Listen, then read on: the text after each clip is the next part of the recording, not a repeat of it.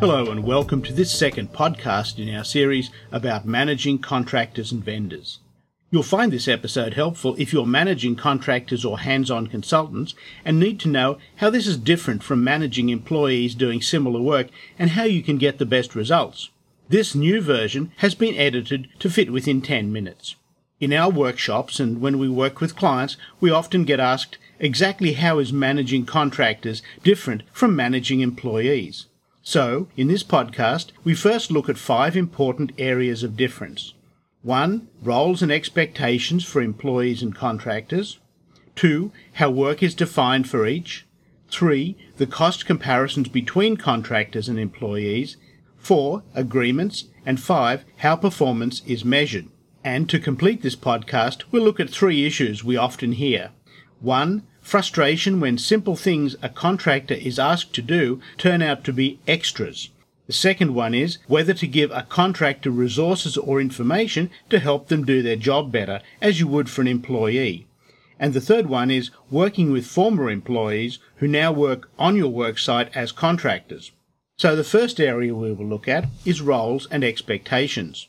As an employee, you identify as being part of your company, the function that you perform within your company, or the role of your work group. You get satisfaction from helping your company be successful. You have an affiliation with your peers, your own team, and your work group, and your loyalty is expected to be to your manager and to your company.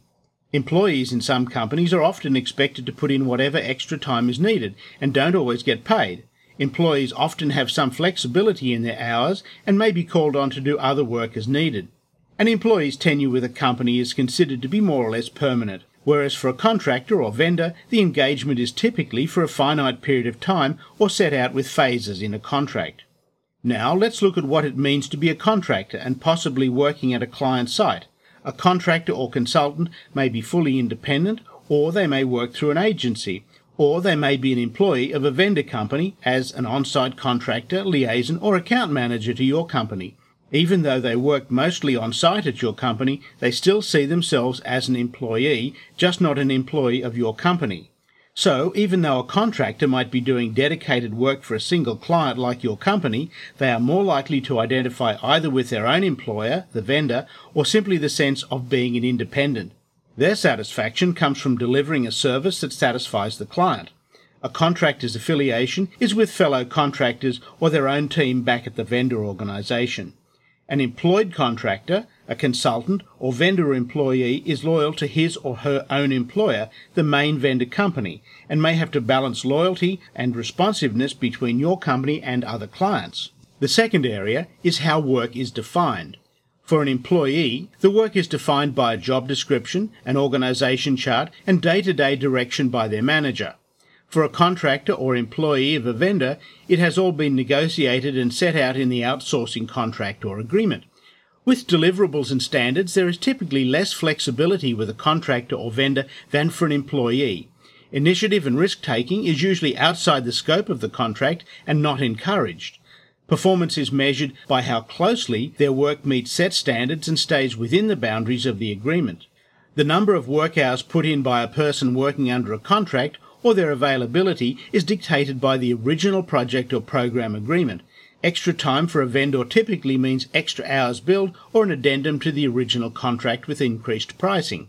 Employees' work is directed by their manager as required, and the manager has discretion to give direction on a day-to-day basis, sometimes even how employees do their work. Clients typically don't direct contractors' day-to-day work performance and behaviours or how they do their work. It is about delivery standards and schedules and billable hours. The third area is cost comparisons. Many employees who manage contractors look at their hourly rates and feel it's a lot more than what a comparable employee would be paid. True, the hourly rate for a contractor is often higher, but to compare employee productive hours, you must back out all holidays, sick leave, personal time, training, company events, unproductive days, administration, computer issues, and time lost in job changes. And the less obvious employee overheads also include recruitment costs, relocation bonuses, liability, facilities, technology, technical support, administration, personal development, benefits and insurance, and taxes. On the contractor side, it is the vendor who carries these extra costs. So all of these, plus their own profit margin, have to be factored into the hourly rate paid to the contractor or vendor. Independent contractors have to spend unpaid hours running their own business. The fourth area is agreements. For a contractor or vendor, requirements are set out in advance in a written contract. Outcomes, milestones, deliverables, service levels, and metrics. Changes are renegotiated and included in an addendum to the agreement. To this extent, it is more formal. Employees have signed an individual employment agreement including pay and benefits, conditions, a job description showing duties and responsibilities. They may only be terminated in accordance with employment law for acceptable reasons. These include failing to meet performance standards, unacceptable behaviour, or when there is a reduction in workforce. An outsourcing contract may typically be terminated at any time, with a payment for any agreed work performed, plus consideration for any losses or foregone revenue incurred as a result of committing to the contract. And the fifth and final area, measuring performance. Work performance for an employee is measured against his or her achievements of objectives during a performance review cycle, how well he or she performs the overall job, fits in with the team, learns new skills, adapts to the work environment and contributes to the company. In some jobs, initiative and risk-taking are valued and rewarded. Reviews are conducted at set intervals and include behaviours and skill development. Work done by a contractor or vendor is performed or completed to standards set out in the formal agreement, and their time is measured against the project or program. For a contractor or vendor employee, the work is measured against milestones, service levels, or agreed deliverables as set out in the contract. So now let's take a quick look at those three issues I mentioned that people often express to us. The first one is people will say, I find it really frustrating when things I ask a contractor to do turn out to be extras. It seems like all they care about is money. What should I do? My response is, why all the extras? Why were they not foreseen at the time of writing the contract? Or are you just asking for extras simply because you can? Maybe you've been used to working out your plan as you go along and asking for things as you think of them, or even adapting in a changing environment. It is easier to get away with this when your resources are employees. Check back with the contract to see if some scope for extras is implied, either by inclusion or simply because extras have not been excluded. However, be careful about ruthlessly squeezing a vendor or contractor for extra work. If they're good at what they do and are valued in the marketplace, they mightn't want to work for you again.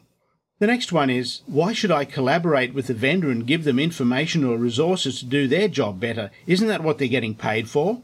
If it means they will do their job better within the terms of the contract, then yes, by all means, do so. The more you can collaborate and use the vendor to best advantage, the better results you will get.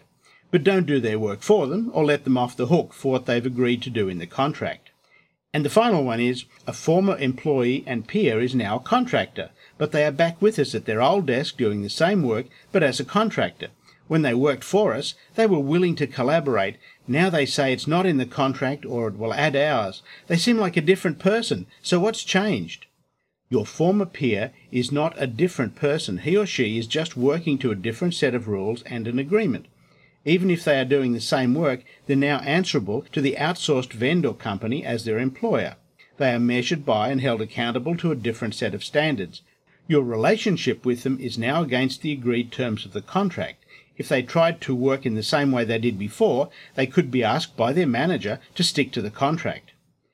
So that's it for this episode. In our Premium Extended series, we look at some of the decisions and strategies around why you would choose to use a contractor rather than an employee, or why you might outsource some projects and programs.